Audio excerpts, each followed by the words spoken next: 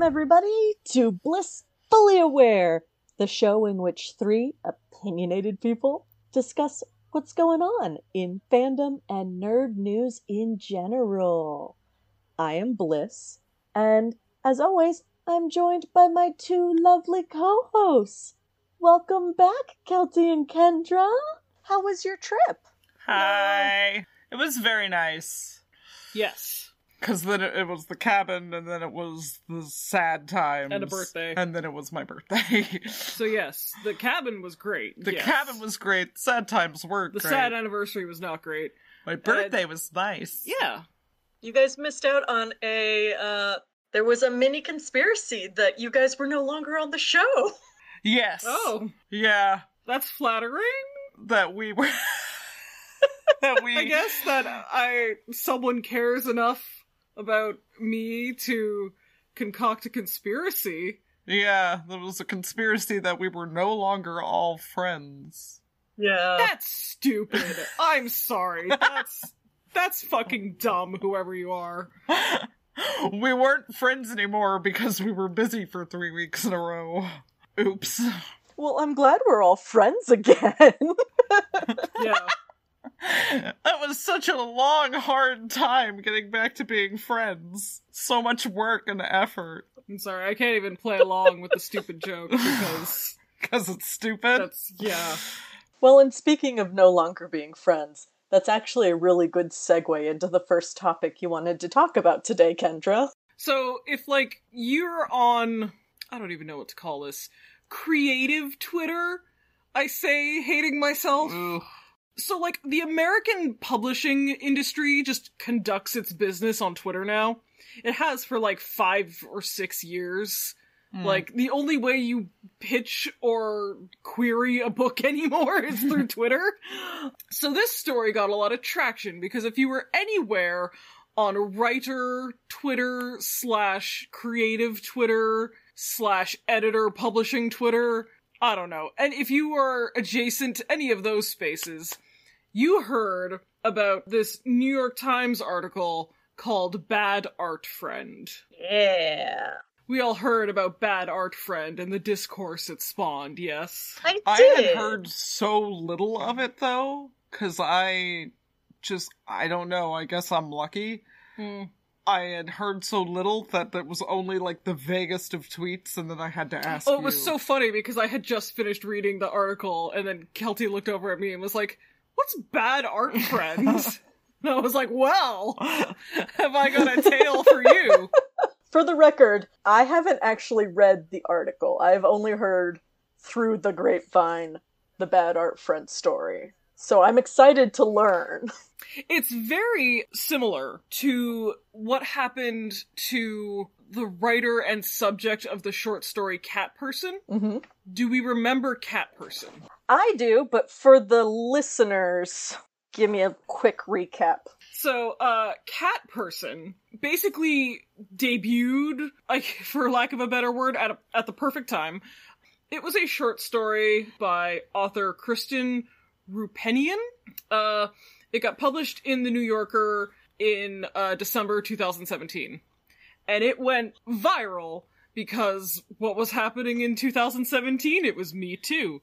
And the subject matter of Cat Person is basically a relationship that, is either, borderline abusive or at least examines a power imbalance between the two people within it. And it is about a young, or not, a college student, dating someone much older than her, and basically how gross the man she's dating is the plot. It's actually mostly a sex scene. Not a hot one, though. Sorry to disappoint you, Kelty. But it went viral. Nobody outside of publishing reads short stories. Publishing and, English AP literature students. And all the short stories they read are, 80 years old, at least. It's all, Gift of the Magi and stuff. Yellow wallpaper. Yeah. So, the fact that this short story went viral was quite a phenomenon. So, fast forward to earlier this year, when the person who the relationship in Cat Person is based off of, wrote an article talking about what it was like for her, because the person who it is based on is named Alexis Nowicki, and basically she had a relationship with, like, an older man. I don't remember the exact details of it. And, like, through a friend of a friend, the author of the short story, Christian Rupenian, knew about it, like, through an extended social circle. And basically invented a story about how creepy she thought this other girl's relationship was. And so she wrote an essay about this phenomenon because Cat Person was everywhere, and basically emailed the author and got confirmation that, like, it is partly based on her encounter with this relationship. And she was rather disappointed, or, like, hurt in a weird way, because she'd never felt like this relationship was toxic or abusive or any way, or had a weird power imbalance or anything. So anyway, that happened earlier this year. So we had a similar happen. Similar but different. So, in the story of Bad Art Friend, there are two main characters. There is Dawn Dorland and Sonia Larson. So, Dawn is... I'm just gonna read the first sentence of the article. There is a sunny earnestness to Dawn Dorland, an unself-conscious openness that endears her to some people and that others have found to be a little extra. Oh. Yeah. She's a lot, I guess we could say, in a word. She has completed an MFA in creative writing, so she is, like, basically, she is part of, like, writing groups. Specifically writing groups in Boston. And there are events that aren't, like, they're not even, like, specified in the article, but basically, there is some trauma in her early life that she even believes has made her into a very compassionate and empathetic person, and she wants to do what she can to help people, it would seem. This is the gist I got from the article and from her interviews in the article. So in 2015, she decides to do a non-directed kidney donation. Now what this is that you can just decide to donate your kidney without a prior donee in mind, recipient in mind. I was just gonna say. And basically your kidney will just go to whoever is at the top of the list and, like, matches your blood type. Because you can donate a kidney while still alive. And she decided that this was just a way that she was going to help out someone in the world somehow. This is what she wanted to do. And it's a big undertaking. Like, it's major surgery. They are amputating an organ from inside your body, and things can go wrong, and it's... yes. So, she had basically, like, a private Facebook group that she invited some friends and family to participate in, where she was just going to post about this undertaking. Like, her thoughts and feelings about donating this kidney, why she wanted to do it. Basically, it seems to, like, document it, like, for herself. Like, she's a writer, and she likes to write things down, it seems. And she has a lot of feelings. She has a lot of emotions that she wants to share. And this is where the story starts, because one of the people that was in this private Facebook group was Sonia Larson. And Sonia Larson is a writer who were part of the... so there is this writing center / group / circles called Grub Street in Boston. Okay. And sounds like Dawn had gone there before, and so had Larson, and that was how their paths intersected on social media. They had gone to similar events, they had been in workshops together, things like that. So, fast forward, Sonia writes a short story, basically a year later, about someone donating a kidney. And it's immediately obvious that it is at least inspired partly by Dawn and all of her pontificating in the Facebook group that Sonia was a part of. So Dawn emails her, a little passive-aggressively, I guess, and is like, is this about me? And Larson is immediately defensive. Like, Sonia Larson is immediately like, obviously there are similarities, but it is inaccurate to say that this was in any way inspired by your kidney donation, blah, blah, blah. Like, quote, she was working on a story, quote, about a woman who receives a kidney, partially inspired by how my imagination took off after learning about your own tremendous donation.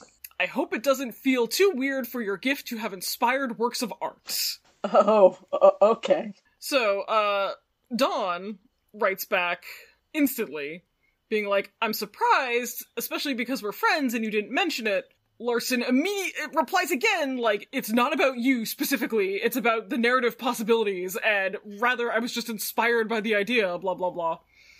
And so Dawn's like, well, that's weird. Like, I thought we were friends and you didn't mention it. Basically, Dawn thought that they were better friends than they were, is what it boils down to. Mm-hmm.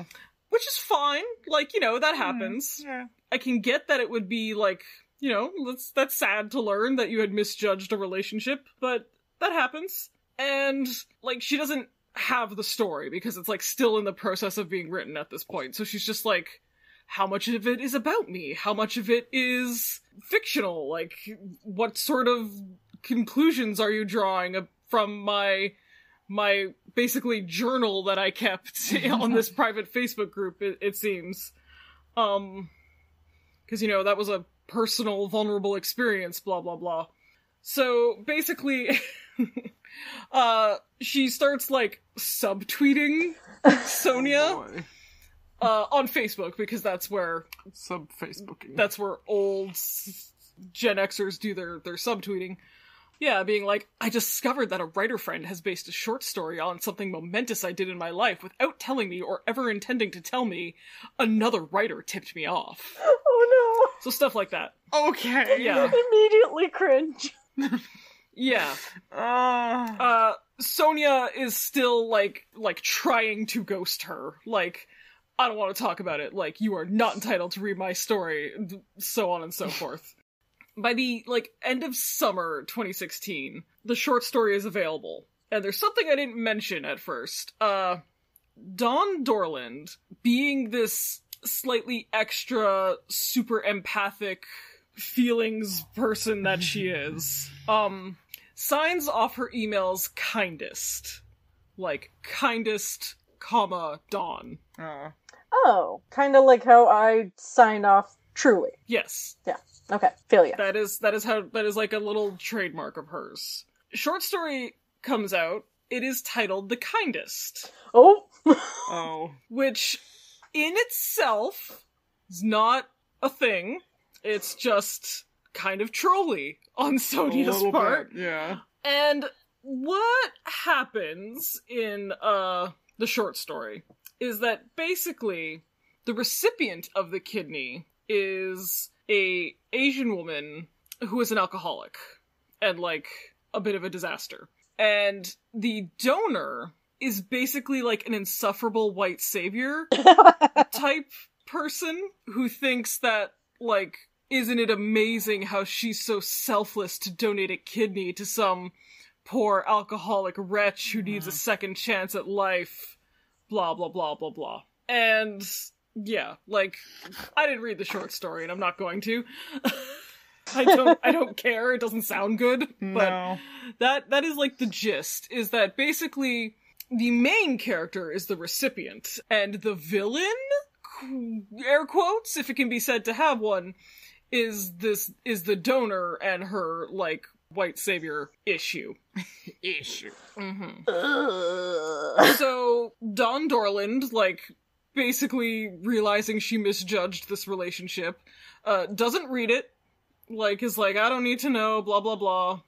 So far, nothing illegal has happened. Right. This is just kind of mean. Yeah. Mm-hmm. This is just someone, like, taking someone's very personal choice and deciding that you're an insufferable douche and your kidney donation was performative white savior nonsense, even though, coincidentally, in real life, the recipient of the kidney is just is an Orthodox Jewish man and is not an Asian American alcoholic. So just that part is invented entirely. So in the story, the donor writes to the recipient asking to meet her. And this letter is basically verbatim a letter that Dawn Dorland wrote on her Facebook page. Because she too wrote to her actual recipients wanting to meet them. And now it's just plagiarism. Now there has been a plagiarism. Actually, it's worse because the printed version of the story that came out in, 2018 or 2017 is very similar to her letter, but there are some things that have been changed. And she's like, this is plagiarism at this point. Little did she know that a earlier version had been published on Audible, or Amazon. Is Amazon Audible? Yes. Okay. Published on Audible. That is essentially verbatim the letter that she shared on Facebook. Ooh. Yeah, let me, okay. So I'm just going to read it. Dorland's true actual letter reads as follows. Personally, my childhood was marked by trauma and abuse. I didn't have the opportunity to form secure attachments with my family of origin. A positive outcome of my early life is empathy, that it opened a well of possibility between me and strangers. While perhaps many more people would be motivated to donate an organ to a friend or family member in need, to me, the suffering of strangers is just as real. The version that is in the earlier Audible edition of Sonia Larson's short story reads as follows.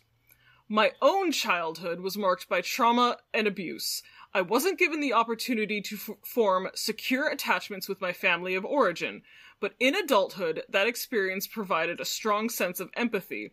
While others might desire to give to a family member or a friend, to me, the suffering of strangers is just as real. So there we go. We have those very little difference. We have those 4 sentences, and 2 of them are verbatim. Yeah. So, Sonia is trying to get this short story, into some, writing festivals and stuff. Dawn is calling those festivals, being like, the short story is plagiarized, or at least partly plagiarized. Sonia gets kicked out of some of these festivals. Dawn is preparing to sue. Sonia beats her to the courthouse and sues for defamation first. Oh. So, basically saying that because I got kicked out of these festivals, you have caused damages, but now there's a countersuit, I believe, claiming that at least part of this short story is plagiarized. Which it seems that it absolutely was. Right. Because the thing for me is, there are claims, basically. Cause both of these authors are interviewed in the article. And Sonia claims, it was placeholder text, from a very early edition. I knew I wanted to write something in this letter, and this was just the vibe I wanted, and I had that in, very early drafts. But then it was published. But the problem is that it was sold for money at one point. Yeah. It was published on Amazon, on Audible, and was sold for money. So that is no longer a rough draft. That is something that's been published. Also, it gets worse. Oh. Yeah, all of this comes out in Discovery and lawsuits and stuff. After Dawn contacts Sonia the first time, having heard through their social group that Sonia is writing a short story about kidney donation, Sonia changes how the letter in her short story ends and changes it to kindly. Basically to troll Dawn. Yeah. Being like, how dare you ask me if this short story was inspired by your kidney donation? Fuck you, bitch. Wow. That's so petty. That is petty. And at this point, Dawn, to my knowledge at least, has not been you've plagiarized from me. Has just been hey, did you write a short story about a kidney donation I just had? I don't know. In fairness, it seems like Dawn is intense, and it seems like Dawn thinks that people owe her things that other people don't agree to. Whatever.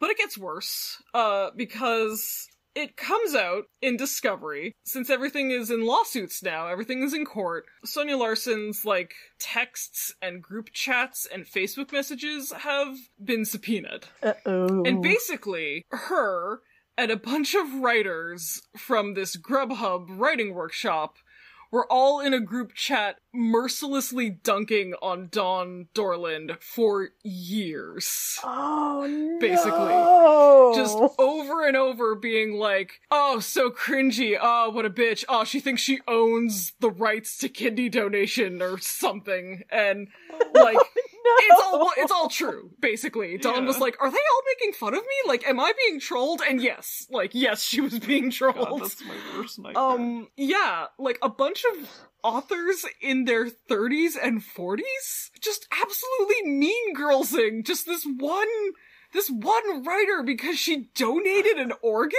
to a stranger. Like, this woman must be so much for them to do that. Like, not to defend their behavior, but she must be so much. No. See, that's the thing. Okay, so this is the thing, is like, when this story hit, people were fucking divided. Mm-hmm. And they still are. That's why it was, like, around for several days, because some people are absolutely Team Dawn, and then some people are absolutely Team Sonia. Right. Like Dawn Dorland doesn't own the rights to the concept of donating a kidney, like, Sonia didn't owe her anything, blah, blah, blah. I mean... And I'm like, that's not quite what happened, though. Like, yeah. She was plagiarized from her, like, private Facebook group. Yeah. That Sonia had to join.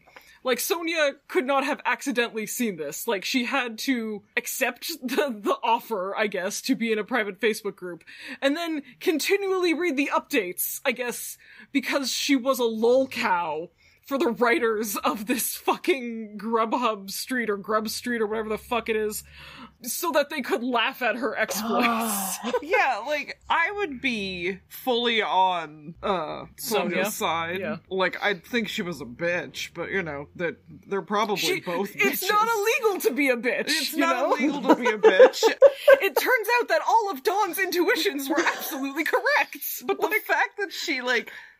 plagiarized her writing from her private Facebook group and is like, you don't own this. And it's like, but I do. She literally does. I published it myself on But here's Facebook. the thing. Here's the thing. Are you ready for Sonia's legal defense? Oh god, okay. Because at this point, it is inarguable, I would say, that she has copied the words of Dawn and published them in her short story. At least in this earliest audible version. Mm-hmm. The letter has since been changed in subsequent versions. She is claiming that her usage of Dawn's words in her short story is transformative. Oh. The same legal concept that makes fan fiction legal. So she's writing RPF is her legal defense? Yeah, basically. She's writing real person fiction?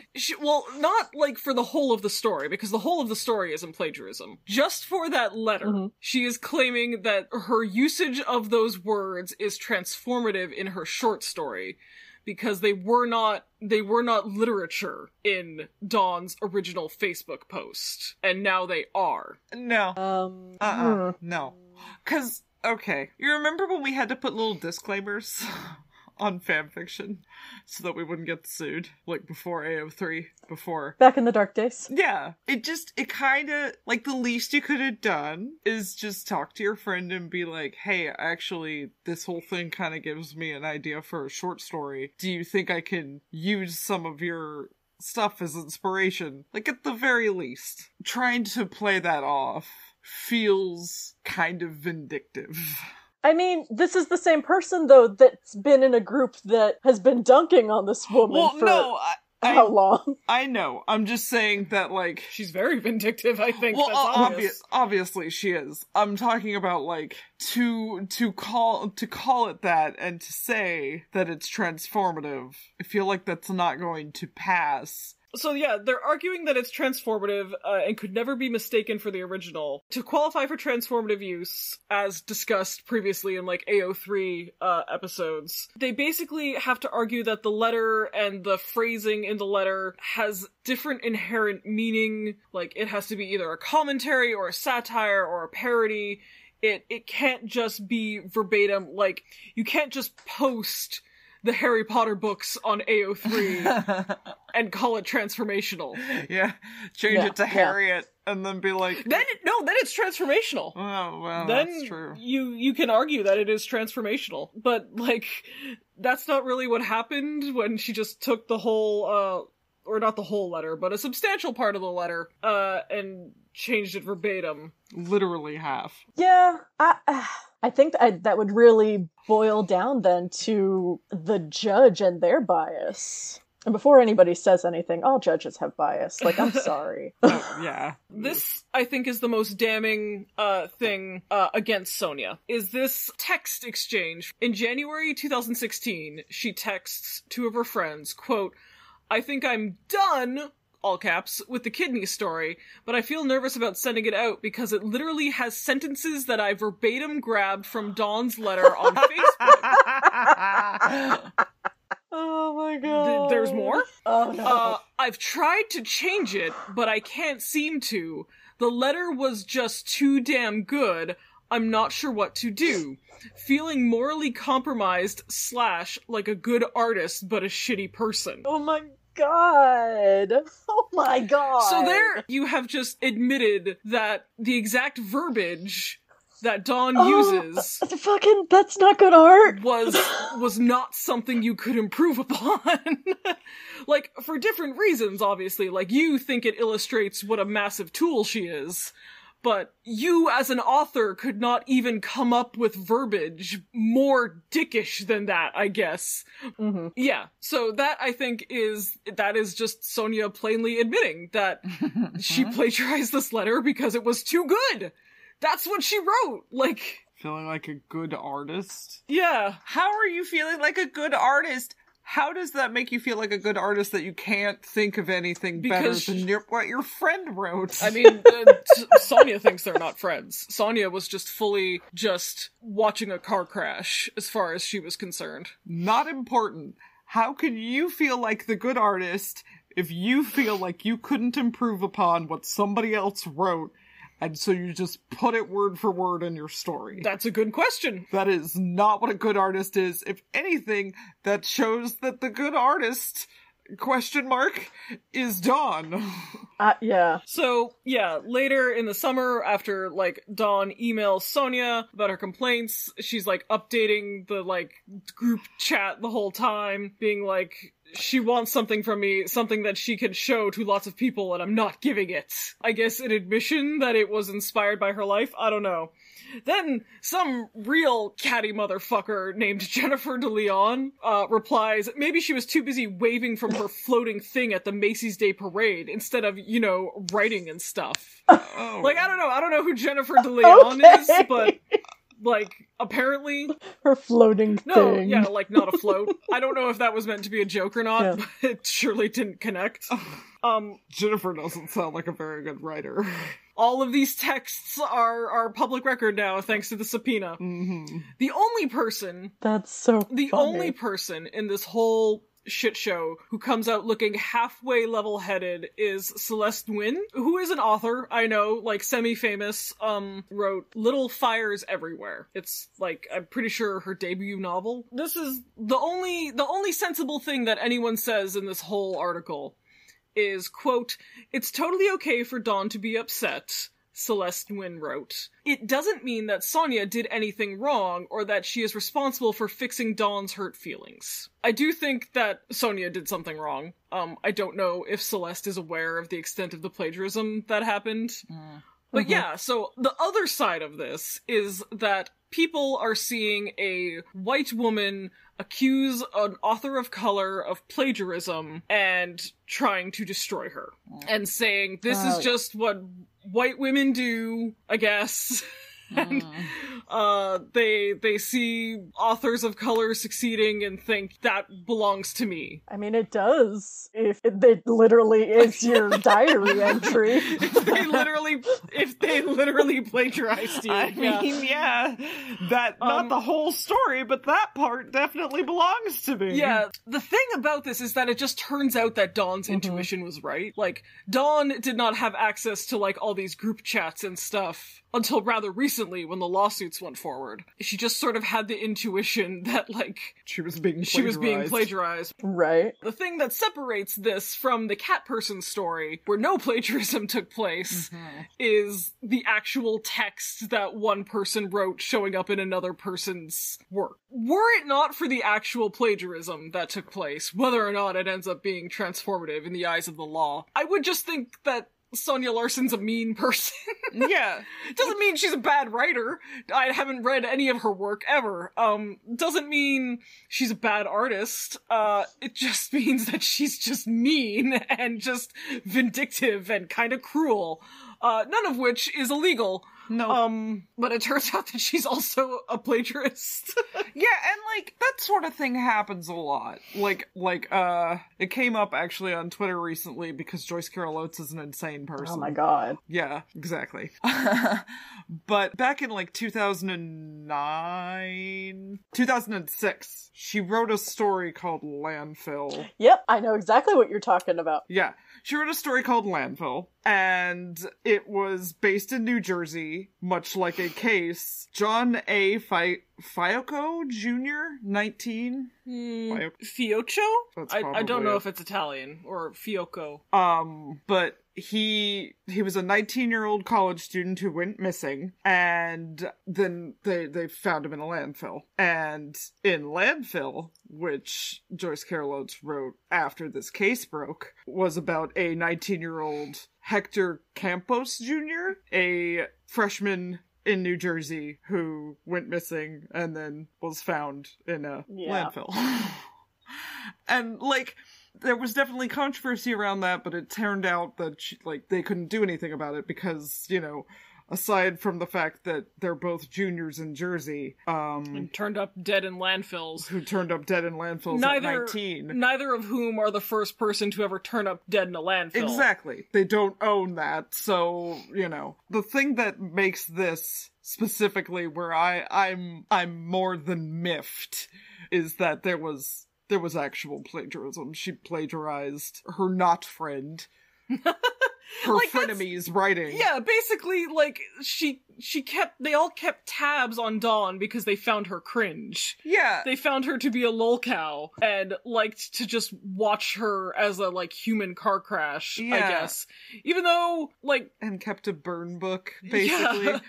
Like, you're in your 30s. Don't have a or book. More! Or like, some older. of them are in their 40s, I'm assuming. If you're over 20 and you're doing shit like this, keeping tabs on your friends so that you can talk about them behind your back, you should probably stop. Get a hobby. Maybe That's embarrassing. That is embarrassing. Maybe speak to a therapist about why you're so immature. For instance, on August 15th, 2016, a day before telling Dawn Dorland, quote, "I value our relationship," Larson wrote in a chat with Allison Murphy, quote, "Dude, I could write pages and pages more about Dawn, or at least about this particular narcissistic dynamic, especially as it relates to race. The woman is a goldmine." Okay. Like, so, what? That just, like, how duplicitous can you be? Like, you value our relationship in as much as I can provide you, what, creative fodder? Like, you value our relationship in that I, Dawn Dorland, am, like, a meal ticket for you? And, like, okay, I'm also going to just say, for the record, I'm sure Dawn is a lot. I have definitely been around people who are, like, too nice. Who have a martyr complex. Yes. And it seems to me that Dawn Dorland has a martyr complex and she wants you to know about it. And it can be a little aggressive, but if she's gonna donate a kidney, maybe shut up for a minute.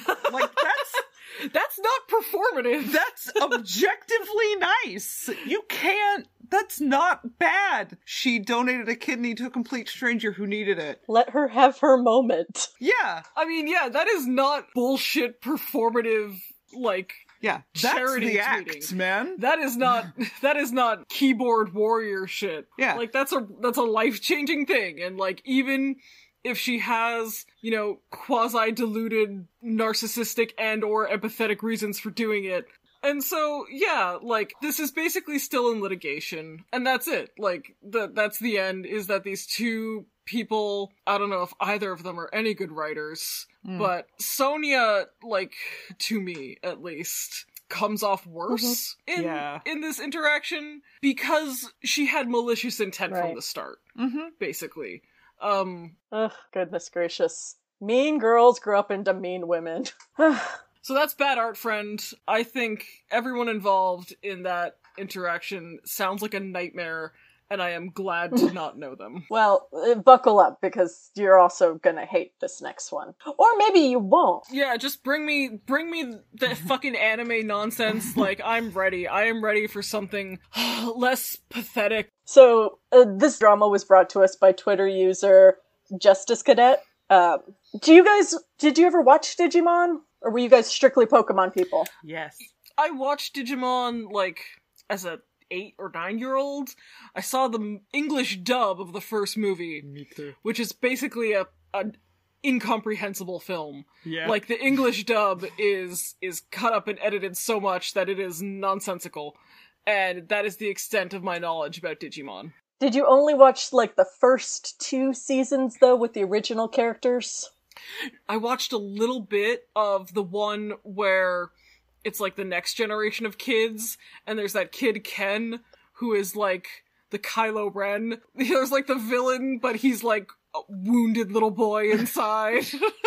I have the vaguest memory of that, but that I just remember that his name was Ken, because it's close to my name, and he was like one of my first introductions to the like sad wounded villain trope. Well, so, did you guys, I'm assuming then, didn't watch Digimon Tamers, which would be the 3rd installment? Sure didn't. That was a whole new cast. Nope. No, whole but new that cast of sounds characters. really hot. You know, Oh. it really wasn't. Why? It's not the thing you think it is. Taming Digimon and, like, fucking Digimon is, I think, what she's getting at. Oh, I was okay. thinking, like, whips and collars. Yeah, see, Kelty wants to fuck Digimon. Well, a little bit. Who doesn't want to fuck a Pokemon or a Digimon once in a while? God. Aww. Well, so, let me give you a little bit of backstory on this. Digimon Tamers debuted in April of 2001. And essentially the story revolves around the idea of now you're in, like, the real world, big air quotes, and everybody has Digimon cards and little, like, fake Digivices. So the idea is the main character, he finds a blue card, which is a special card, and it transforms his card reader into a, like, D-powered Digivice, which then brings his OC, his original Digimon character, to life. This is too meta! And then he gets, like, grafted into a, like, small unit of people who also have, like, real-life Digimon, and they have to, like, save the internet. It gets really weird and meta, and that's sort of where I tapped out. That's really meta! Yeah. That's really meta for 2001. Mm-hmm. So, Digimon Tamers was written by Chinaki Konaka. And I'm sorry if I'm mispronouncing that. This year, 2021, was the 20-year anniversary. So that makes me feel real old, by the way, just as a side. Because I was too old for Digimon Tamers, and now it's 20 years old. Yeah. The years keep coming, and they don't stop coming. So every year, there is a DigiFest in Japan. Just a big old Digimon celebration. Con. Yeah. And, yeah. And they had a special celebration this year for Digimon Tamers' 20th anniversary, right? Yeah. Makes sense. Yes. We're following. Mm-hmm. Mm-hmm. So, the big celebratory thing was Konaka wrote a special audio drama that the majority of the original cast came together and did a live reading of for the convention. Oh, that's sweet. Not everybody was available, but Japan values voice actors a little differently than we do here in the West. Yes. They sure do, yeah. They're more like actual actors. Yes, and Well, they're that's more why- like celebrities. That's why Yeah. the voice acting is usually so much better. there. Yeah, Mm-hmm. they value it a little more. Konaka writes this script, and it is... Bad? Well, so the Is it script good? features... I don't know. Well, so the script features the Tamers fighting a villainous entity called Political Correctness, which used an attack called Cancel Culture. Okay, Oscar Wilde. Alright. That certainly became a hot topic. Man, don't be too subtle. This is still Digimon, after all. Well, no, because here's the deal. Konaka has been maintaining a personal blog in which he does a sort of retrospective on the series, right? Or it's supposed to be a retrospective on the series. But he has been, especially since COVID, really drinking the QAnon juice. No! Oh dear. Yeah. And so he writes posts. Here, I'll read you. And I'm getting this from an article off of Anime News Network. Like, this was a big deal, apparently. Oh, wow, yeah. So, from Anime News Network. In a post from May, he wrote that when writing the original Digimon Tamer series, there were certain depictions of violence and the use of guns that he avoided due to the political climate around the 9/11 terrorist attack. Later in the 2010s, he began to look into the background behind the incident. And although he thought the early conspiracy theories were, quote, unrealistic, and was critical about the 9/11 truthers, he admitted to maintaining some suspicion around the circumstances in which the attack occurred. Oh, dear. He then drew a comparison to the year 2020, remarking that he saw the YouTuber James Corbett, No. describe the situation as COVID/9/11, which, by the way, if anybody doesn't know, Corbett is a prominent 9/11 truther and, like, COVID conspiracy theorist. He's a Canadian living in Japan, I believe. Yes. Mm-hmm. He was kicked off YouTube for being too wacky. Speaking the truth, man. Yeah. Konaka literally, in some of his blog posts, like, laments the fact that he was kicked off of YouTube because he thinks that it was, you know, the media trying to suppress the truth. It was cancel culture, yeah. It was cancel culture. So you see how, you know, maybe some of Konaka's drinking the juice has bled into his writing of this script. Just very subtly. You wouldn't notice if you didn't have all this biographical information. No, surely not. So the deal is, as we know, and as some of y'all might not know, anime has a huge right-wing set of followers. Big ol' fascism problem. In both, like, Japanese fans and English-speaking fans. Mm-hmm. And, I mean, yeah, there are large sections of Japanese fans that are just, you know, very conservative. So it's a thing that has then, with this specific incident, especially because it revolves around PC culture and cancel culture, become more complicated and less complicated at the same time. It turned into just a dogfight of the right-wing anime fans being like, oh, the snowflakes are mad because cancel culture and they're canceling Konaka, who's not doing anything. He's not working on any projects, so he's not cancelable. No, he's just writing a weird grievance porn Yeah. audio drama.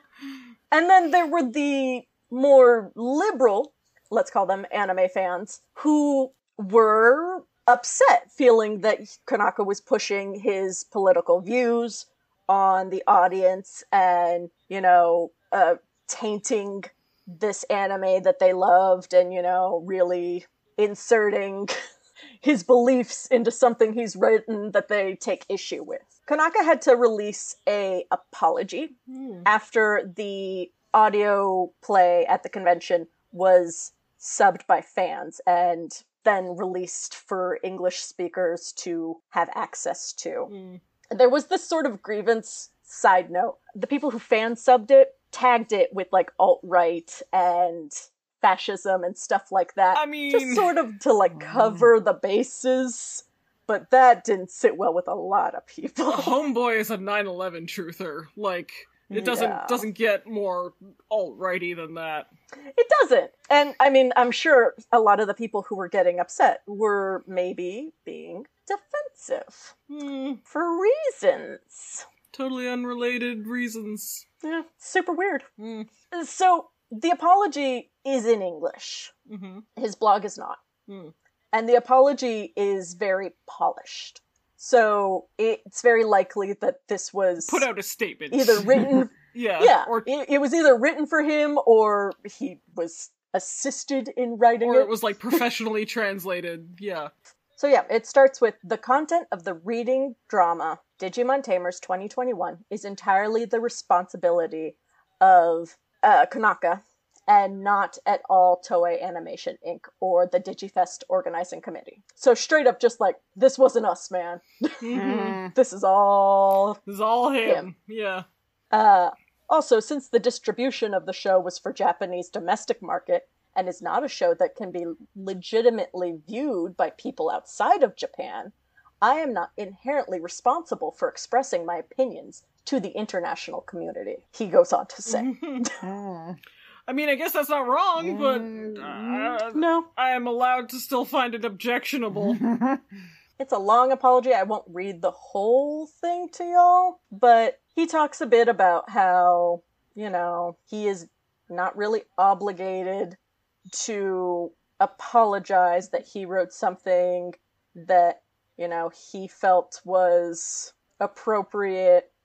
He talks about how, you know, this was a big deal because it was the 20th anniversary, and he talks about how voice actors are more important in Japan than they are in the West, and, you know, it was very hard to get as many of them together for this because some of them had retired, and then he goes on and he mentions COVID a bit, and in his apology he talks about how he had pitched a reboot for Digimon Tamers and it didn't go anywhere, so he mentions that in there. He goes on to say that, you know, coming up with a new villain or Digimon would have taken too long to explain, and it was easier to just abstract this new digital enemy. So, you know, he claims to have reasons why it made sense.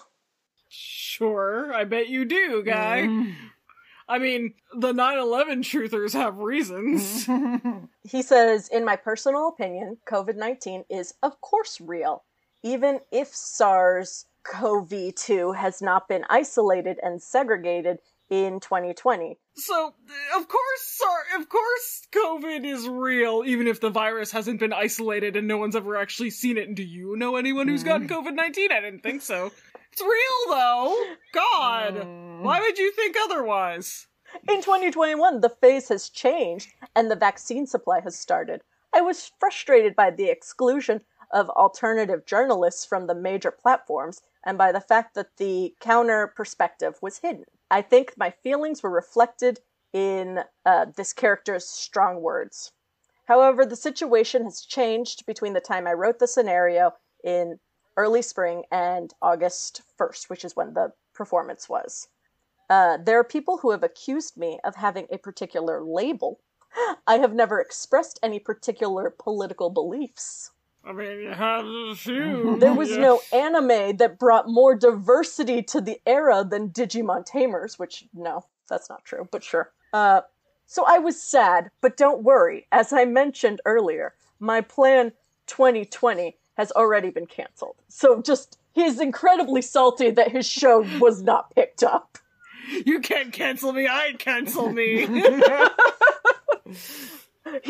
Yeah, COVID's real, except it's not. COVID's real, except have you ever seen it? Yeah. How can you know it's real if you've never seen it with your own eyes? People have accused me of being this thing, but I've never said I have this particular political belief, so it must not be true. Yes.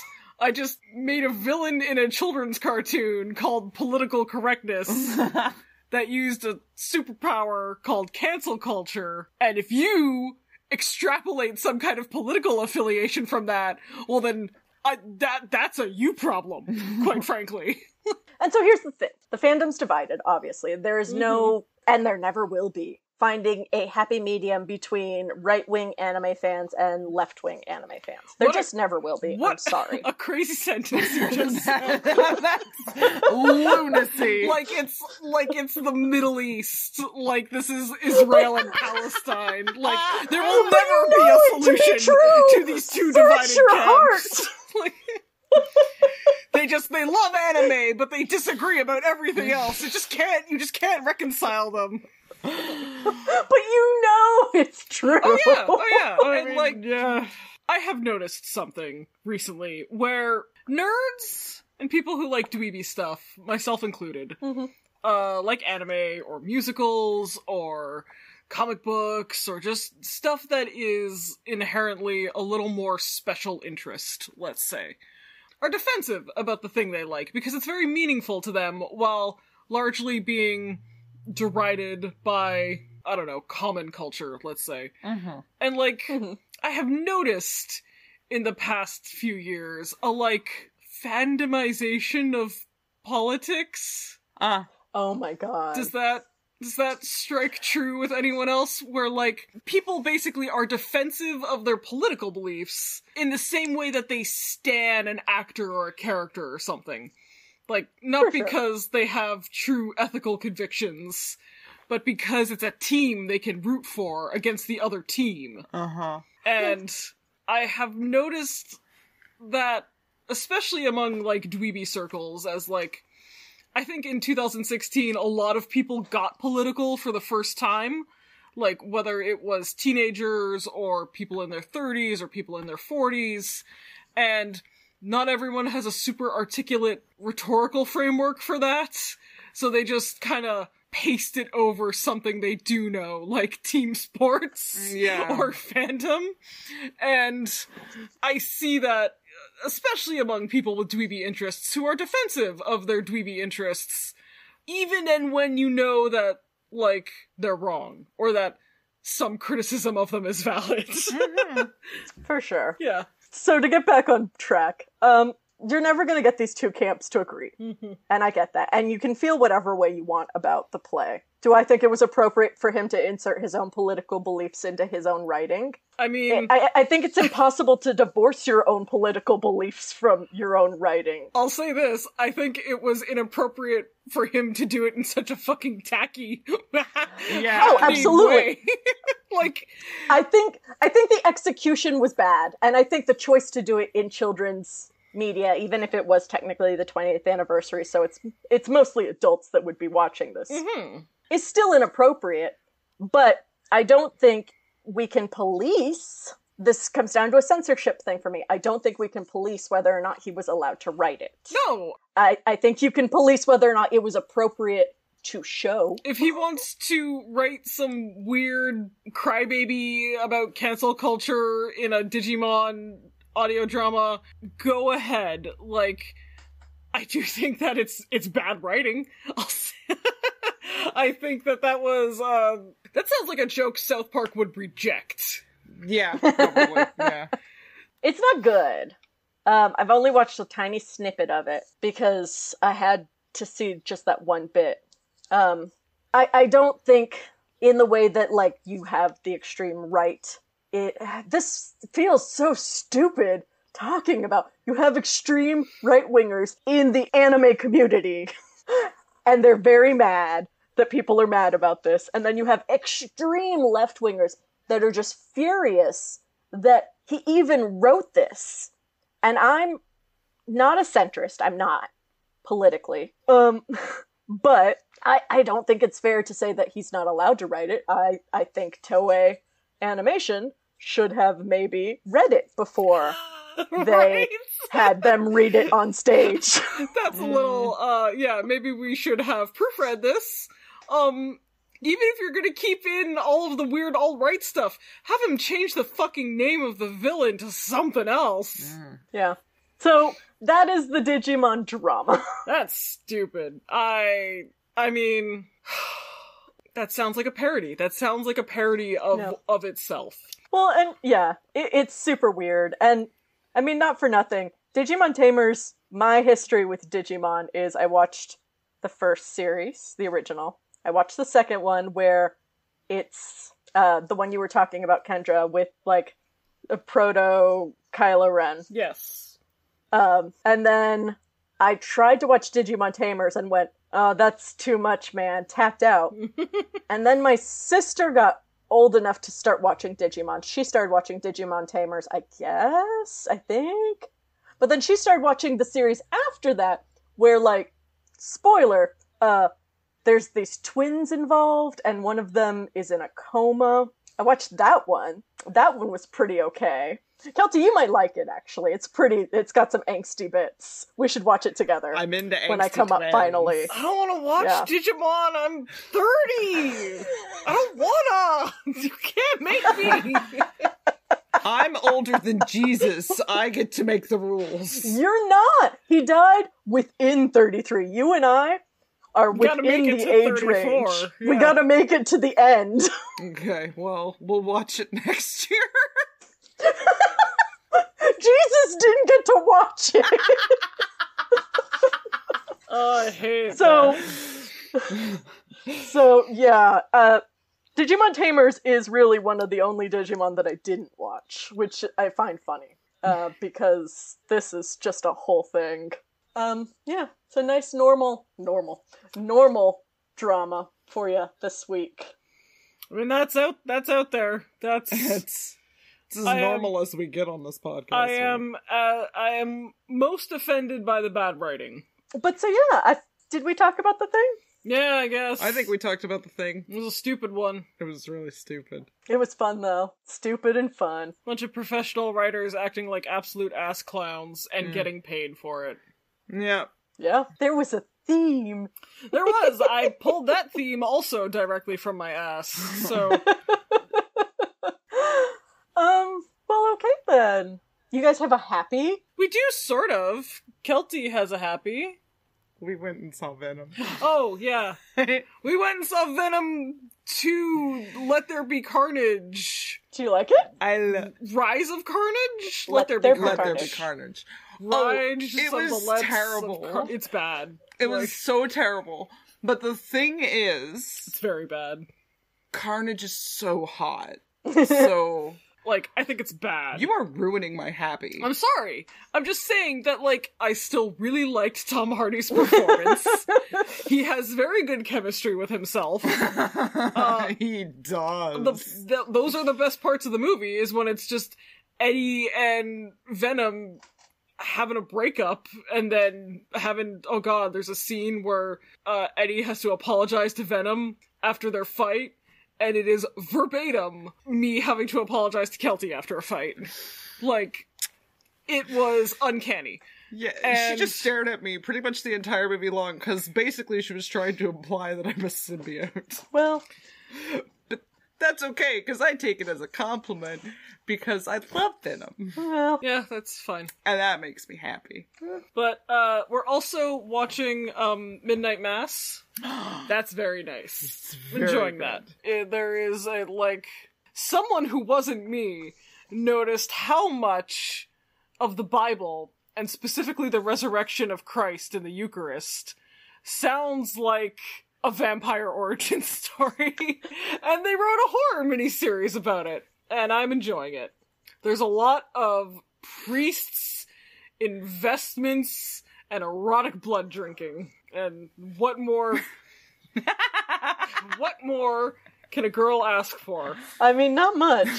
So this wasn't originally gonna be my happy, but they announced that John Kent, son of Superman, who is the new Superman, is bisexual now, and all the right-wingers are super mad and now hate Superman, who they saw as the perfect American, even though he was an illegal alien, literally. And that brings me joy. That brings me such joy that it is now my happy this week. I was going to recommend a really good book, but that will have to wait until next week. Agreed. Just, So I don't give a single fucking solitary fuck about Superman or the neither. comics or the movies or what have you. Yeah. But Honestly, making him bi still didn't make him interesting enough for me. Superman is officially queer and deal with it, men. good for you, John Kent. Welcome to the LGBTQ party, the Alphabet Mafia, as the children are saying on the TikToks. Oh, do they? Yeah, they call it the Alphabet Mafia Oh, now. I thought the Alphabet Mafia was what the right called us. So we're reclaiming it, Yeah. I guess. We've reclaimed I mean, it. I'll reclaim that. Gen Z is, I guess, good for them. They're having I fun mean, with it. things are reclaimed as fast as they are slurs now, so It's who true. knows? So, What do you think I'm trash means? That's a fair point. yeah, man, good for you, John Kent. Welcome to the party. And, yeah, I guess that'll do it. Big thank you again to Twitter user Justice Cadet, who brought me the Digimon drama. If you ever have anything you'd like to hear covered on the show, hit us up online. I am always open to suggestions, even more so if you are helpful, and bring me receipts. Mm-hmm. If you'd like to find us online, you can find us on Twitter and Instagram at Blissfully Show. If you're watching us on YouTube, hi, hello. Give us a like, a comment, a subscribe. Subscriptions would be great. YouTube is actually starting to notice us. Any engagement with our channel would be greatly appreciated. Yeah, so keep it up. I actually stalkers. don't like that, but I know in the long run it's good. Well then, do it to spite Kendra. Yeah, please do. I will accept spite. And then, yeah, until next time. Bye. Alright, bye-bye everyone. Bye.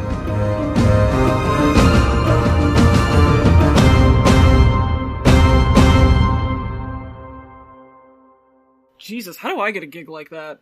Just Right. writing all my grievances into a monster fighting anime? Like, check please.